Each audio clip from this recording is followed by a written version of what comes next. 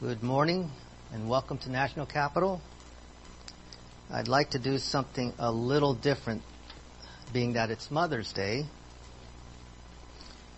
Can I have all the moms stand up, please?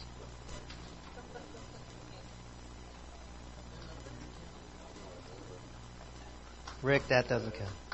We just wanted to recognize you and say we appreciate you all and thank you for your love for God, first and foremost, and your love for the family.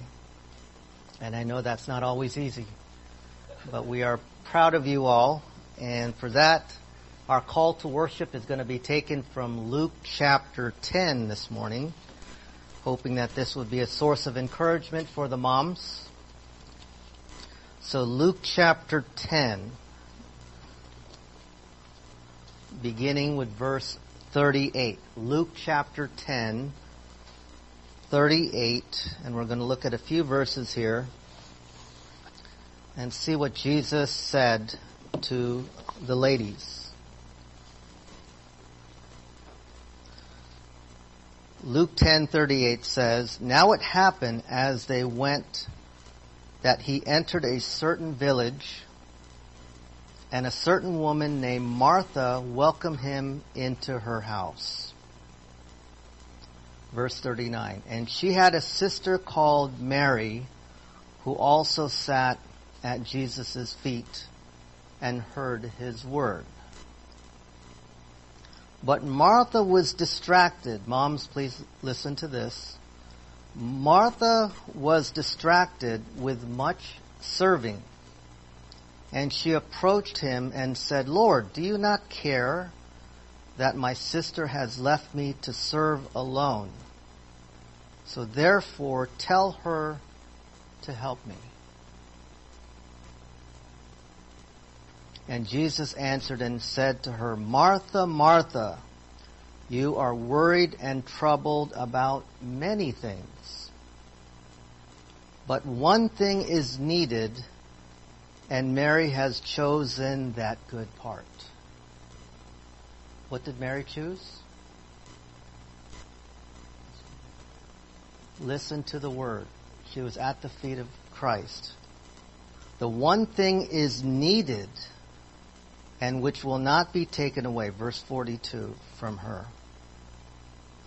Now, it may not sound like a big deal, but would you drop your eyes to Matthew 10, looking at verse 1.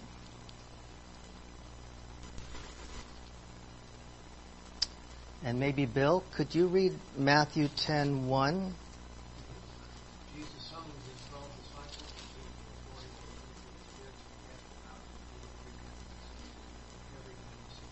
and How many? Verse 1? That's verse 1. Luke 10? Oh, you said Matthew. Oh, I'm sorry. Okay, Luke 10. Luke 10:1. Okay, let me read it. "Now after this the Lord appointed 70 others and sent them in pairs ahead into every city and place where he himself was going to come." How many? 70. Okay, so 70 men. And then in Luke 10:17, Marty, can you read that, please? The 70 returned rejoicing, the Lord is the King of So how many men were there? 70. So now drop your eyes to verse 38. This is observing the text. "And now it happened that they," how many? 70. "They went that he entered a certain village, and a certain woman named Martha welcomed him into her house." So you have 70 men along with Jesus Christ, packed in this one house. Can you see why she's a little distraught and stressed out? You ever notice that? So she gets frustrated and commands Jesus, second person of the Trinity, tell her to get off her butt. She's just sitting down, listening to you. Moms, have you ever felt like that? But notice his answer to Martha. He says in verse 41, "Martha, Martha, moms, you are worried and troubled about many things. But one thing is what? Needed. And Mary has chosen that good part, which will not be taken away from her. So moms, I realize some of you may have what's called an empty nest these days. But I am confident that you still think about your children, even though they may be many miles away. You care for them just the same. You pray for them, I'm sure. Maybe some of you help them out monetarily, prayerfully. And that's okay. That's a loving mom. But just please remember, the one thing that is needed amidst it all is to listen to Christ so that it will help stabilize the many distractions as found in verse 40. Martha was only doing the right thing. She was being a good hostess. Verse 40 says, Martha was distracted with much serving. You see that? And she realized amidst the serving, she felt like Jesus wasn't there for her. Tell her to help me. She's just sitting down doing nothing. And yet, when you look at how he contrasted serving him versus listening to him, it seems like to me he prioritized the listening. Just listening to him was more important than serving him. So we can look at that as even in the context of church. Even in a church context, listening to his word is much more important than serving Jesus Christ. Now, that's not to say that you can't serve him, but as far as the order of operation, the priority is listening to Christ first before even serving him.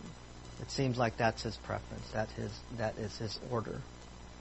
So now, having shared that for the moms, we have the opportunity for spiritual preparation. So now, let's take a moment of silence and utilize 1 John 1:9, which says that if we confess our sins, he is faithful and just to forgive us and to cleanse us from all unrighteousness.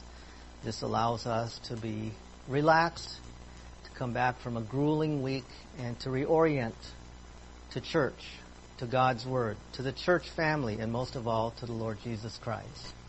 So let's just take a moment of silence and confess any known sins, and then I will open with prayer. With our heads bowed.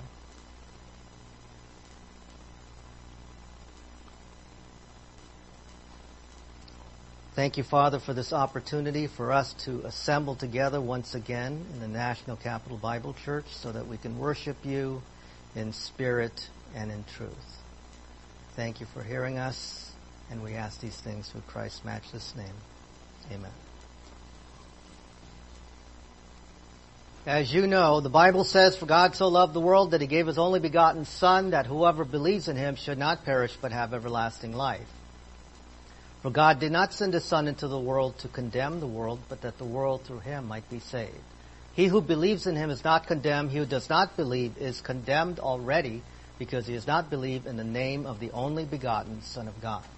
But as many as received him, to them he gave the right to become children of God, to those who believe in his name. Believe on the Lord Jesus Christ, and you will be saved, for by grace you have been saved through faith, that not of yourselves, it is a gift of God, not of works, lest anyone should boast. Therefore we conclude that a man is justified by faith apart from the deeds of the law. There you have it, the simplicity of the gospel in a nutshell. Those verses will allow a person to pass from death into life by simply believing in Christ for it. And as you know, my objective this morning is to push through phase 2 salvation, or what we've been calling discipleship. And my objective will be to tie the bookends this morning, which is verses 2 and 4 from the book of James. And we're going to also look at a passage from 1 Peter. He's looking at the same thing, the trials of life, from a slightly different perspective. So that's the aim this morning. So we're going to look at a few more things in James, just reviewing some things from James, but then pushing through, and then I think today we'll conclude our study from portions of James. We're not going through the entire book, but we are looking at discipleship as found in the book of James. So having said that, I'm going to take us through. Here's some points of observations by way of summary. You should know this. First of all, trials serve a purpose and can determine whether you overcome your challenges or whether they overcome you. What do I mean by that? It is very important to be aware of the fact that that's just part of life. You're going to get hit with trials no matter what. We're living in a broken world, and as such, we can expect problems. That's what James tells us. Count it all joy, right? So knowing that trials serve a purpose can help soften the blow when we go through the hardships or the trials. Secondly, various trials have occurred and will continue to occur. So we can't escape that. It's bound to happen. Just give it enough time and you'll get hit with a problem. Whether it's a financial problem, a relational problem, familial problem, and the rest. And why should a believer count their trials as all joy? Well, I'm going to answer Laura's question from last week. We're going to look at verse 5 today, and it's going to tell us why we can, or how to deal with the problem of trials. God gives a solution. But the bookends will kind of frame them together. The bookends tell us to count it all joy, whereas verse 3 tells us why we can count it all joy. And what happens when we can't. Maybe you're here today, you don't know how to count it all joy. This just seems like it's too difficult to do. Well, James tells us how, and we're going to look at that this morning. So remember, these trials have a purpose in the plan of God. Trials are given to test our faith. We find this in verse 3. The reason for trials is to boost our endurance. We find that also in verse 3. To boost our endurance, to build character, to build spiritual muscle. And of course, I'd mentioned that trials move us to what? Spiritual maturity. We can't grow apart from trials and problems. That's part of the process, unfortunately. You find this in verse 3, of course. So now, verse 2. Remember, James said, when you get hit with all sorts of trials, be joyful. And that's what is the big bugaboo right here. How do we count it all joy when you fall into various trials? We can be joyful because the trials are a primary means He uses to make us more like Christ. So what? I don't want to be more like Christ, right? I'm not in the mood to be more like Christ. That seems to be the attitude from many Christians today. Various trials have occurred and will continue to occur based on the word various. And why should a believer count their trials as all joy? Because these trials have a purpose. The POG. The POG is the plan or the purpose of God, the plan of God. Then, of course, we saw this in the summary there. They're given to test our faith. Trials fortify our patience. We saw that in the previous slide. We also saw that trials advance us to spiritual maturity. Now, let's look at verse 4.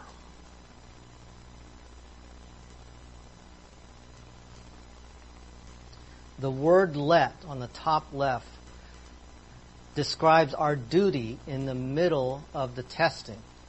We are to let patience have its perfect work.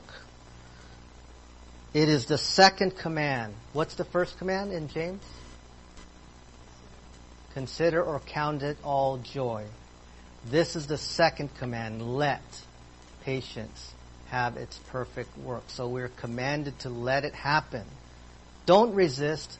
Let it happen. So the fact that it's telling us to let patience have its perfect work implies that it is possible to get in the way and to not let it happen. We can throw our hands up like Martha and say, help me out. Why are you letting this happen? And throw a fit.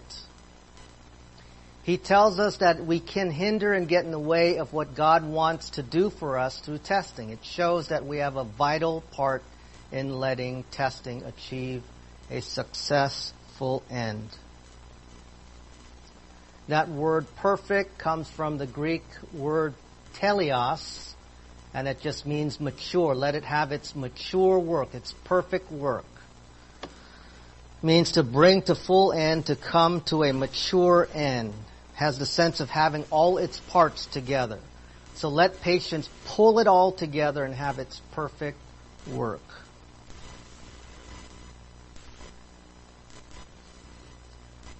There you go, right there on the bottom.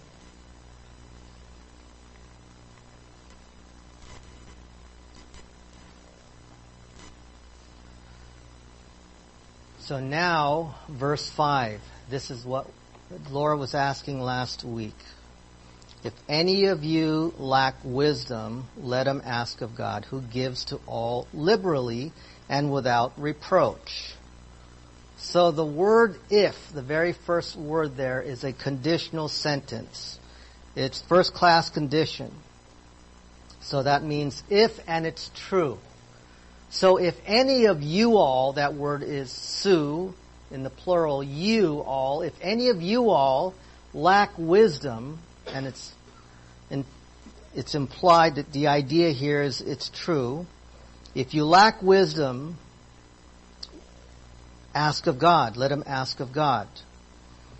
So the idea is if you lack wisdom, apparently you do, ask God, who will give liberally and without reproach. So the word you there is plural, so it's referring to all of us.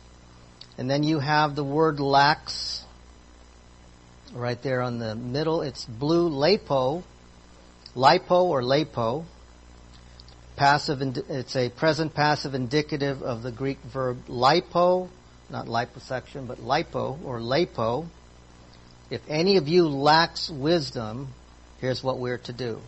Let him ask of God, who gives to all liberally and without reproach. That word reproach is a present active participle of the Greek verb oneidizo.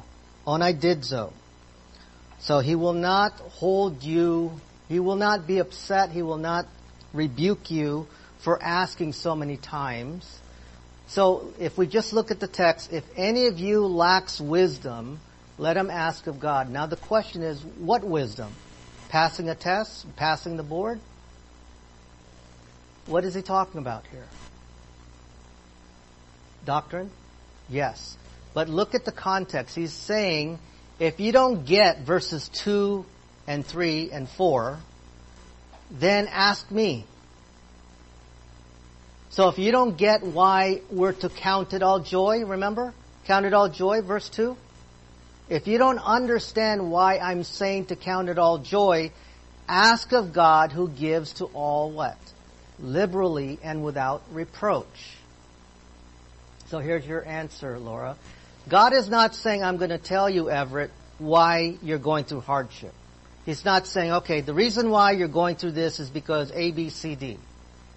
But he is saying, if you lack the wisdom and you don't understand why you can and you should count it all joy, well, come to me. Come ask me in wisdom. I will give you, if you lack wisdom in this context, I've just told you why you can count it all joy, because it's for your own edification, it's for your own good. If you don't get it, come to me. Talk to me. Let him ask of God, who gives to all liberally and without reproach. Does that make better sense now? He's saying, look, Bill, I know you're going through hardship, but you know what? Talk to me about it. If you don't understand how you can count it all joy amidst your dilemma, come talk to me. And I will answer you, and I will give you an answer in a way that will line up with my word. The reason why you can count it all joy and that you can look at this as a way of growing is because of this. He's not going to audibly put it in Bill's head, but he will give Bill a sense, whether it's through other believers in Christ or through the Word of God as he's exposing himself to doctrine. As he's looking into the Word, But what's the prerequisite though? What does Bill have to do? Ask. He has to ask. See, this is where we usually drop the ball. Oh, why is this going on? Right? We throw our hands up. We say, I don't get this. Why in the world am I going through this hardship? When I serve God, when I go to church, I even give money to the church. Right? We say these things, but James tells us, look, if you don't understand 2 through 4, the bookends, 2, 3, and 4, the bookends, count it all joy. Why? Because it's for your own good. It's producing in you more endurance, more patience. He says, ask me. Go to me. Let them ask of God. How many times do we honestly go to God when we're going through hardship? Do you ever go to God in hardship? But there's also another stipulation though. Anyone catch that? Or do I need to advance to the next slide? Look what it says. Let him ask of God who gives to all liberally and without reproach, and it will be given to him. Let me tie up verse 5 first of all.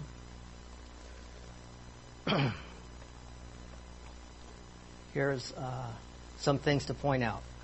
So we saw the doctrine of trials from 2 to 5. Okay, 2 to 5 is really the doctrine of trials. 2 to 5 solidifies the teaching of trials in the life of a believer. So verse 2 and 4 form what I call the bookends.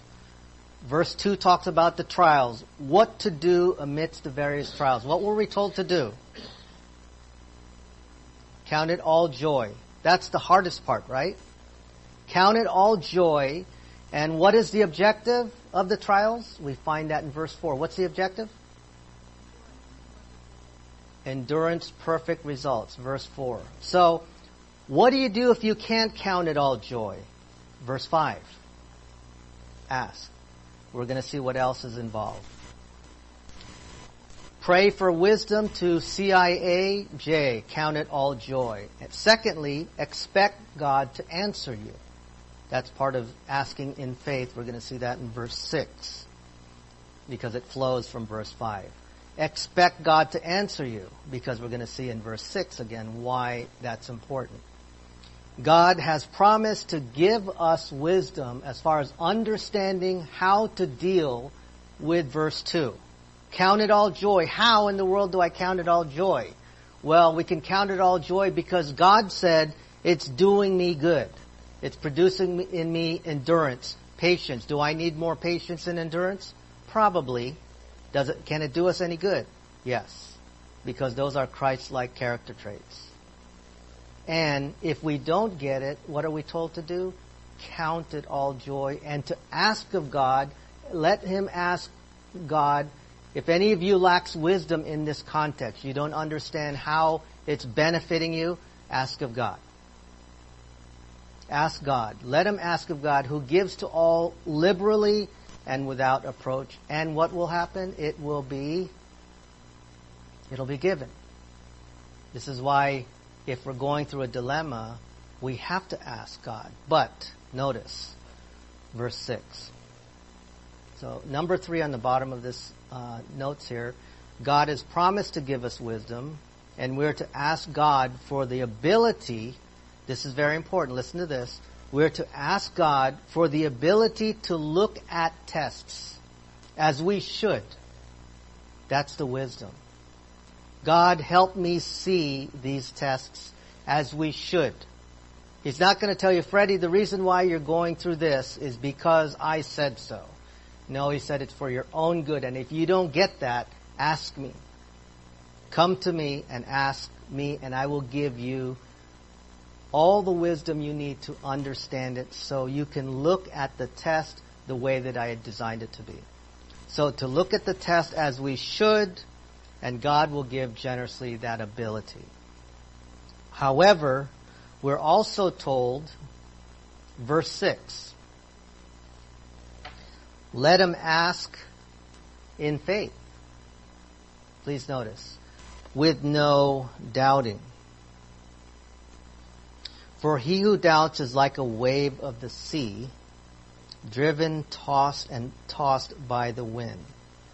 So let him ask in faith. The faith goes back to the request made in verse 5. Let him ask for the wisdom. Let him ask God who gives liberally. So the request made in verse 5. God is cordial and giving and does not reprimand our prayers, but on the other hand, he will not be called a fraud. What do I mean by that? Which is the absence of faith. That's what absence of faith does. If you don't trust him, if you don't believe. Verse 6 is the connection here. Let him ask in faith. So if you're going to ask God for clarity, ask in confidence. Don't doubt him. We can always say, oh yeah, I don't doubt God, but the truth is sometimes we do. We're not sure he's going to help us see the trials the way that he would want us to see it. We're told that those are eventually going to pray to God is supposed to ask in faith with no what? No doubting. Expecting him to answer. No doubting, for he who doubts is like a wave of the sea, driven and tossed by the wind. So if you're going to ask God, if you're going to talk to God, make sure it's anchored in faith, because a person who is not asking in faith and is doubting, verse 6, is a person like a wave and the sea, driven and tossed by the wind. You're going back and forth. What's that signify? No stability.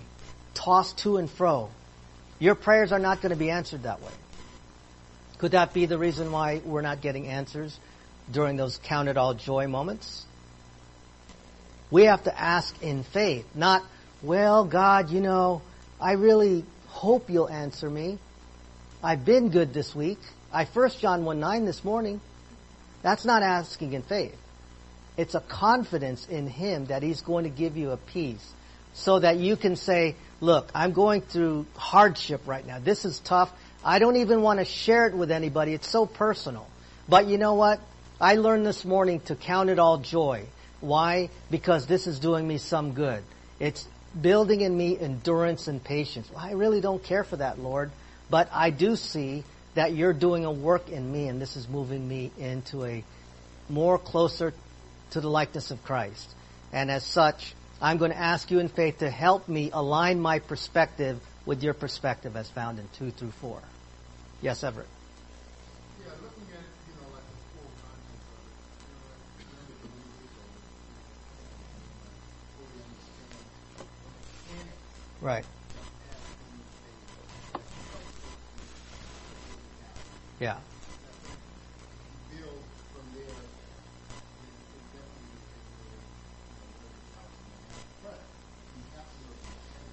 That's right. You do have to know the mechanics of it. That's why studying the Word of God is vital. You can't just... Because what's the average Christian going to do? Lord, help me. Didn't you not say you will cause all things to work together for good? Right? They'll pull a promise or two and say, did you not say this? Though that's true, contextually, that is speaking about something completely different. Verses 1 through 6 here is talking about a trial that you and I are going through. And he wants us to align our will with his. And what's his will? To count it all joy. How in the world will I count it all joy? Well, because I know from verses 3 on that it is for my own good. It's making me more like Christ. Well, I don't want to be more like Christ. Well, can I at least see that God is doing something in my life? That he's moving me into the direction of Christ-likeness? Yes, I do see that. Well, if we don't like that, if we need wisdom in that, let him ask of God. And he will give to all liberally. He's not going to hold it back. He's not going to say, Freddie, you keep praying to me. You keep 1 Johning and now you're asking me for wisdom? Just study the Word. No, he's not going to say that. He's going to give. But let Freddie ask in what? Faith. We have to ask in faith with no doubting. He won't answer the doubting part. Why? Because on the one hand, you're saying, I love you, I trust you, God, but on the other hand, you're doubting him. Which is it? You now have a tug of war between human viewpoint and divine viewpoint. It's the difference between the two. What does divine viewpoint say? Count it all joy. Well, that goes against the grain of nature, human nature, right? But divine nature says, divine perspective says, count it all joy. What are your friends going to say? Where's God, Everett? Your immature Christian friends, if you have any. They might say, well, where's God? Or your unbelieving friends. Where's your Lord? Where's your God now? Count it all joy, he says. Well, yeah, right, whatever. I just say, chuck it. That's why I'm not a Christian, man. Because he's not even answering your prayers. Well, in the privacy of your soul, Everett, the Word of God says to count it all joy. Because he's doing something in your life. Nobody else will understand. But if he's anchoring your soul in his promise, that he will answer you. Your objective is to ask in faith. Say, Lord, you know what? Things are happening in my family life. Things are happening in home. I don't understand what's going on, but somehow this is allowing me to trust you. I can count it all joy because you're not absent. You're speaking to me through your word. You said to count it all joy. And you know, although that seems hard and difficult at this moment, I'm going to trust you, Lord. I'm going to step out in faith and ask you without doubting you, even though my own family is laughing and ridiculing me, just like Job. I'm not going to doubt you because I believe you're going to help me understand how to count it all joy. Everybody else is laughing because I'm giving the word count it all joy because it says so in the word. Well, that's because Everett's perspective is now aligned with Bible doctrine, God's perspective, divine viewpoint. Everybody else does not see it that way because it depends on their spiritual maturity. Is that not true? It's not easy to count it all joy. Let's be honest. Not everybody's going to be able to count it all joy. And that's not to say once you get hit with it, you get your doctor's note and says, oh, it's positive, Freddie. Oh, it's positive? Great. He's not talking about laughing it off. He's saying, consider it a privilege that you know that in spite of what you're going through, I'm working amidst it all. I'm moving and working in your life, Freddie. You can consider it all joy because I have my hand on your life. I'm working things out. If you don't understand this, ask in wisdom. Call unto me. Come to me and ask. If any man lacks wisdom, call me. Talk to me. Isn't that what the scripture says? But it's stipulated by let him ask in faith, without doubting. That's where we usually drop the ball because we hear all the input from everybody else. Debbie said this. Hal said this. Hey, what did God say? Don't get tossed to and fro by what others say, even if they're Christians, because they may not know what God is doing, particularly in your life. So rest in that you can count it all joy, because He promised to work amidst you. He's working in your life. What does it say? What's verse 3 say? Anyone? Knowing. There's that participle again. Knowing. That's the idea of being persuaded and without doubt. Knowing what? The testing of Everett's faith is producing what? So in the end, Everett, your endurance and your patience is going to be spiritually strong. Look, how many of you have, Brian, have you done sit-ups before? Too many sit-ups. Okay. So sometimes we do it because we want to look good. We want that rock solid ab, right? Six-pack. Or sometimes it's just to lose weight. But the truth is, does it not hurt? Don't you feel a little sore in the end? Maybe not, Brian. But if you do the exercises, usually it's going to hurt in the end if you work your muscles out. We expect it to hurt. And we don't mind it because we know that it's working. Our regime is working. It's producing in us strength. And that's the point. So when we know that it's producing in us endurance or patience, we should be able to say, Lord, I don't like this at the moment. It hurts. It's sore. But in the end, is it good for you? Yes. What is it producing?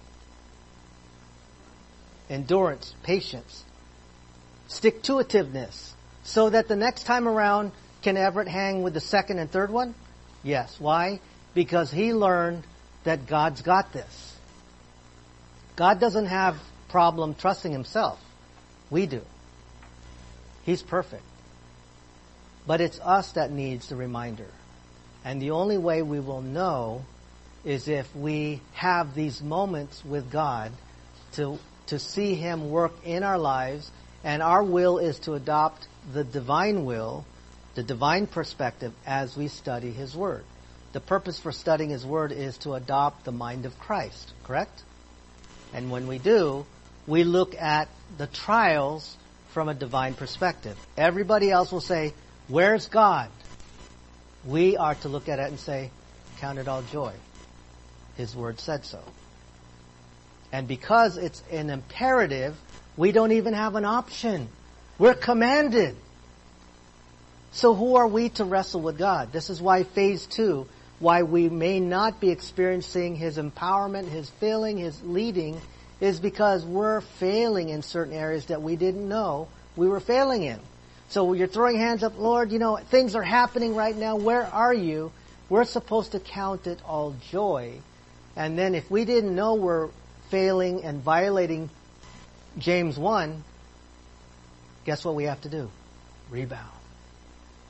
How many of you have gone through something just this week without counting it all joy? You're supposed to count it all joy. You know that? Anybody want to take a moment of silence and rebound? Give me a moment. I think I need it. But that's the point. That's the whole reason why we're studying this stuff. And I think in phase 2, in order for us to experience the peace that surpasses all understanding, we have to close all the gaps and make sure there's nothing, no loose ends that are not tied. And so we're supposed to ask in faith with no doubting. Okay? James 1:6. And now, I just commented on that. I want us to look at 1 Peter 1, verse 6. This is Peter's perspective on trials. So if you're going through any trials, this is Peter's perspective. James looks at it and says, "Everett, you know what? Hang in there because it's doing you good. It's conforming you into the likeness of Christ, and it's doing your endurance and patience some good. Count it all joy, Everett." Peter has a different perspective in the trials. Please notice the following. 1 Peter 1:6. "In this you greatly rejoice, though now for a little while, if need be, you have been grieved by" what? There's the same lingo. Various trials. Okay, you're going through trials, and if need be, you have been grieved by various trials. "But in this greatly rejoice." What is "in this" referring to?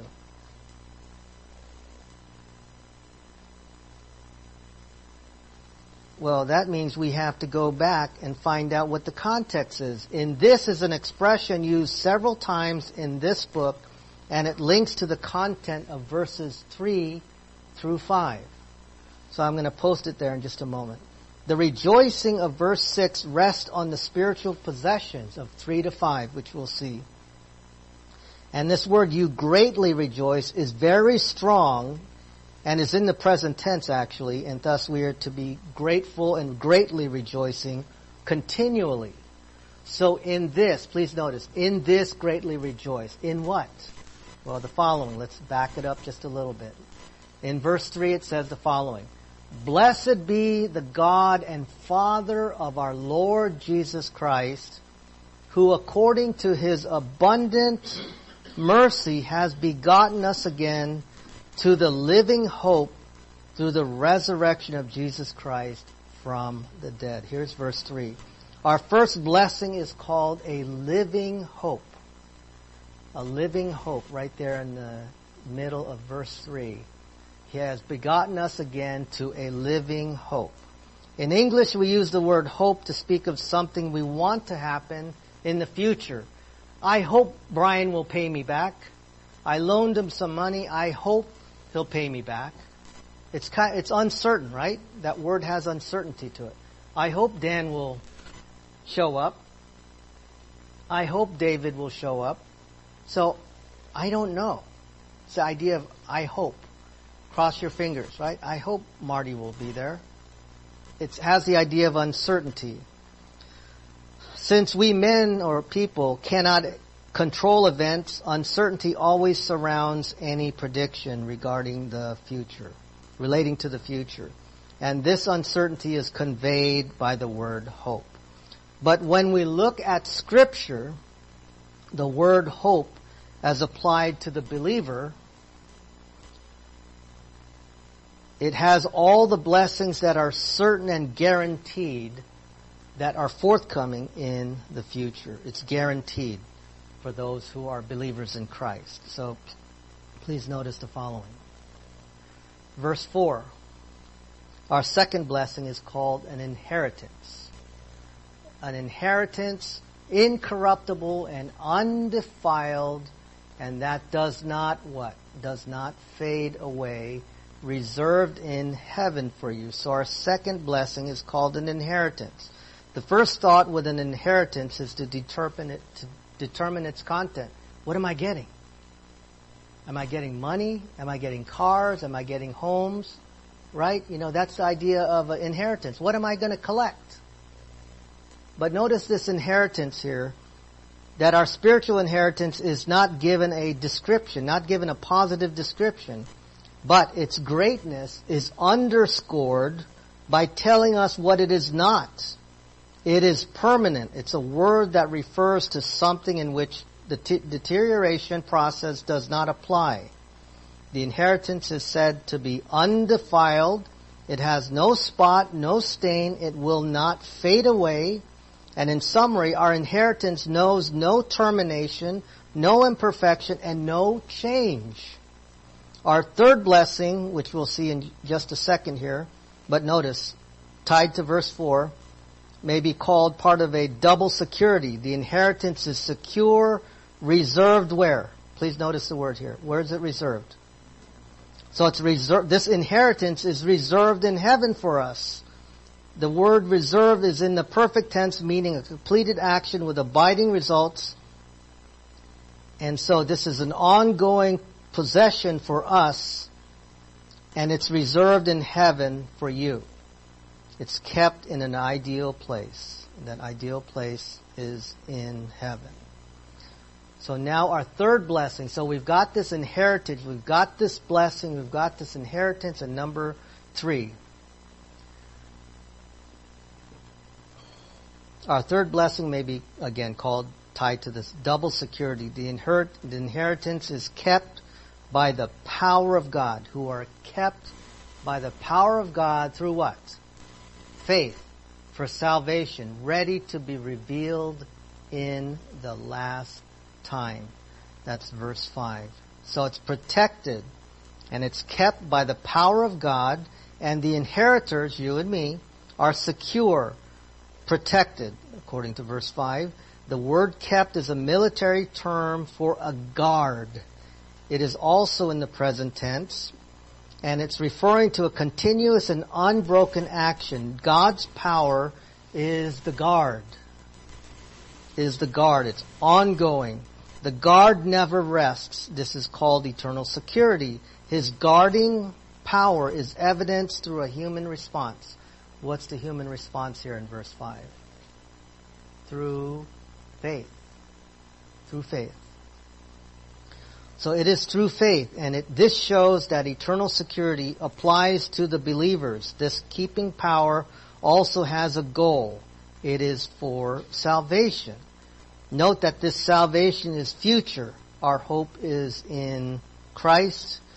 Our hope, verse 3. So 1 Peter 1:5 is referring to phase 3 salvation, or what we would call glorification. So we're kept by the power of God. It's kept by the power of God. What is the blessing? The inheritance. Kept by the power of God through faith for salvation, ready to be revealed in the last time. What's the last time? Glorification, we take our last breath, or the rapture of the church. So now let's tie it together, as I'd said prior to opening. let's make some observations. Let's tie James' section together. If you lack wisdom and don't know how to count it joy during a trial, ask God in faith, and He will answer you without scolding you. Secondly, wisdom refers to the skill of applying truth to everyday life situations. Knowledge perceives truth, but wisdom what? Applies it. So you can have the doctrine, but you have to apply it. In James's text, we have to apply it in faith, not doubting. So wisdom applies the truth. God never says we ask too much. He is generous. God never says we ask too often. God will not reprimand us for asking in faith.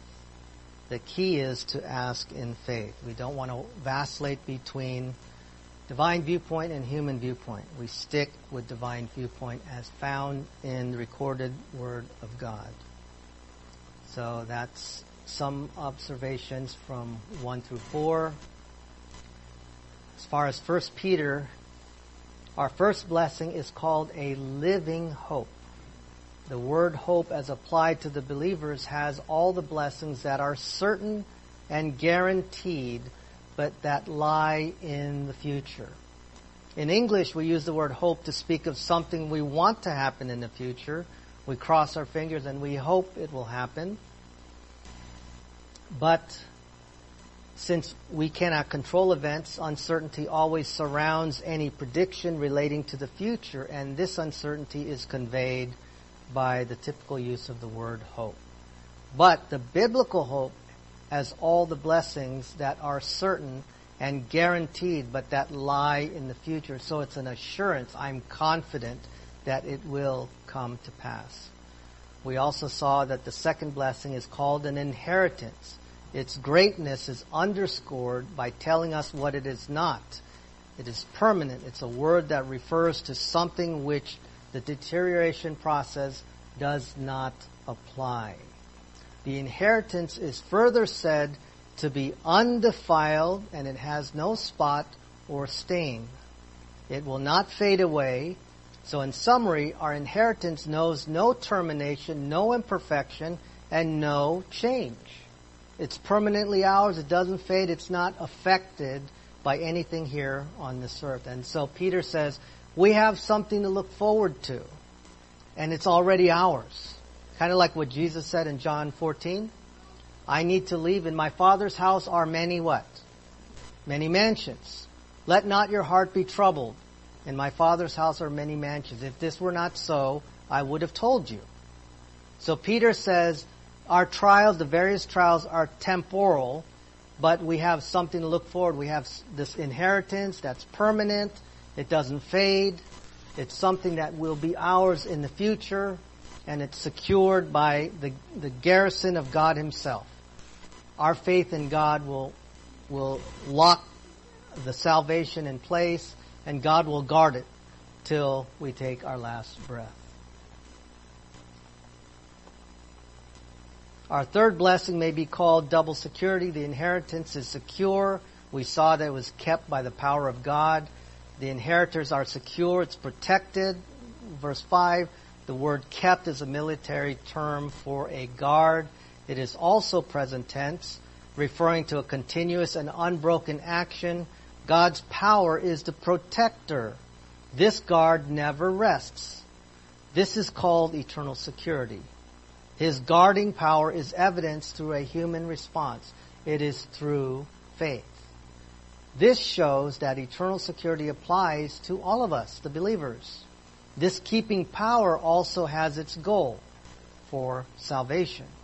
Note that this salvation is future, our hope of verse 3. So we started verse 3 and we ended with verse 6. Eternal security. So let us close in a word of prayer, and that will conclude our class for today.